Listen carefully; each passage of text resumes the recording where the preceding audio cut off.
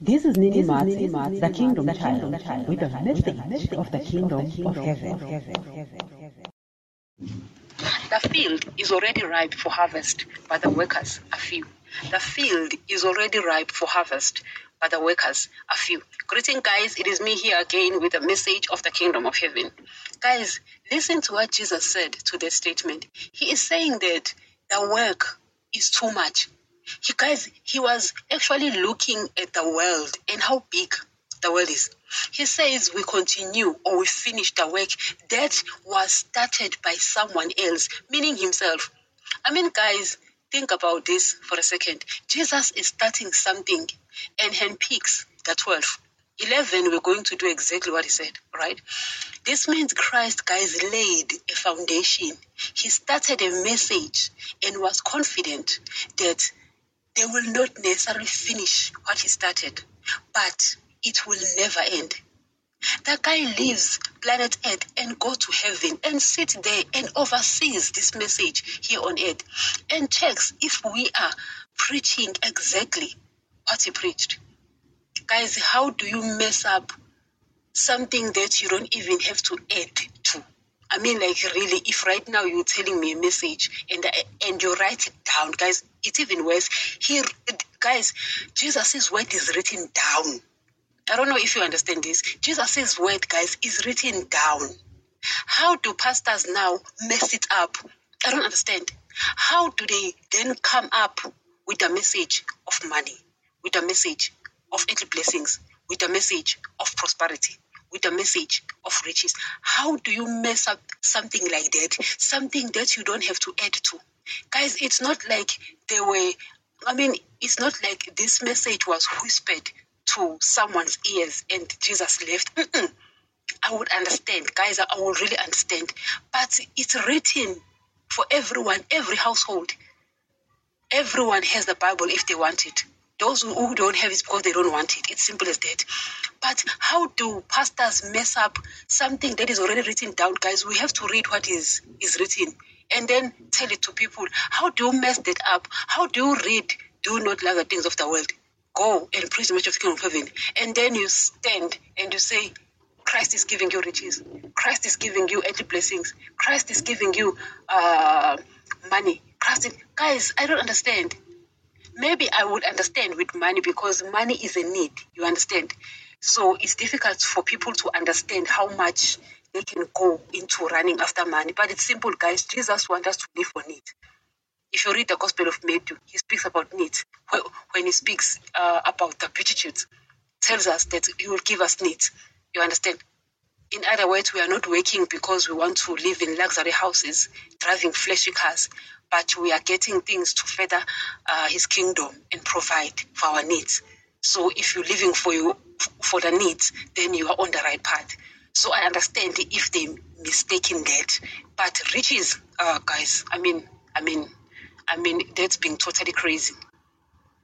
Prosperity, really? How? Earthly blessings. The guy tells us that our blessings are reserved in heaven.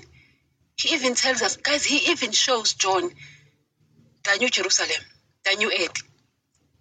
He does it also to people in every generation in order to make sure that this message of his doesn't get lost. Yet, guys, how do pastors mess that thing up? I'm trying to understand. How do you mess up something that is written down?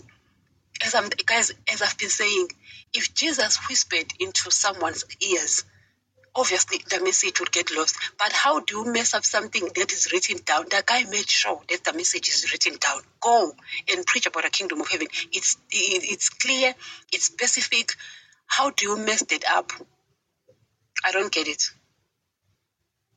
Even worse, how do you mess the message of God? The message that was started by God, how do you mess that up? Guys, Jesus is a God, and he commands us to, he commands us to walk in his footsteps. Yes, I understand, guys, walking in that man's footsteps. Guys, like, really, like, seriously. Do you know, guys, what that means? This means Christ is asking us to walk in his shoes. He's asking us to walk in his shoes after taking his blood. I know those shoes are too big, yes. But guess what? He's trusted that the message will not come from me to the world. He trusted that the message will not come from you to the world. That's what he trusted.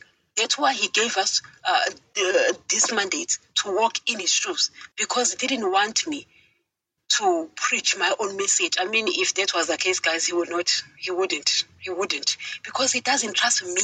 He doesn't trust you. He trusts himself. That's why he wrote it down, because he only trusts himself.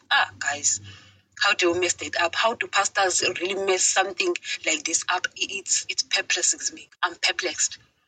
Guys, he didn't trust me or you. He trusted himself.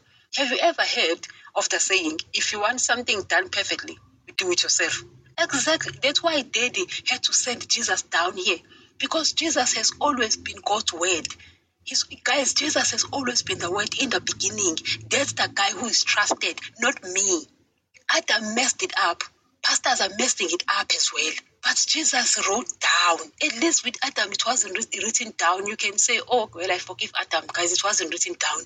He didn't miss something that was written. He was told. It was whispered. But pastors, guys. I mean, the guy was killed here on earth.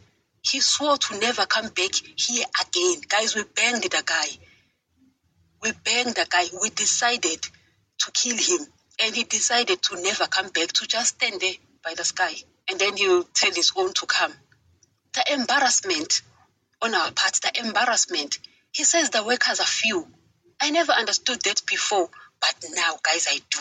If I look at the message that the pastors are preaching, guys, there are so many pastors. Yet they decided to take this wrong message, this very message, the exact opposite. They are sent salt, they come back with sugar. They are sent sugar, they come back with salt. The workers indeed are few, guys. Workers are indeed a few. Everyone wants to air their own opinions. Yet we are given the facts. Why do we want to air our own opinions when we are given the facts? That's something I just don't understand. I'm puzzled. I'm perplexed. Don't understand, guys. I can't fathom this. I simply can't, guys. I didn't understand, but now I do. The workers are few. So he commands us to go and preach this message. So you go as well and continue with the message. Don't go to school of theology. Maybe you'll come back with this message as well. Message of the beast. Message of money, riches, earthly blessings. Don't go to... Guys, it's written. It's there. It's not whispered to you. So don't mess it up. I don't want to add my own, because I'm going to mess it up. If pastors have messed it up like this, I don't know how you mess up something that is written down. When you send someone to a shop to buy sugar, if you've written down sugar and they come back with salt. Until next time, guys.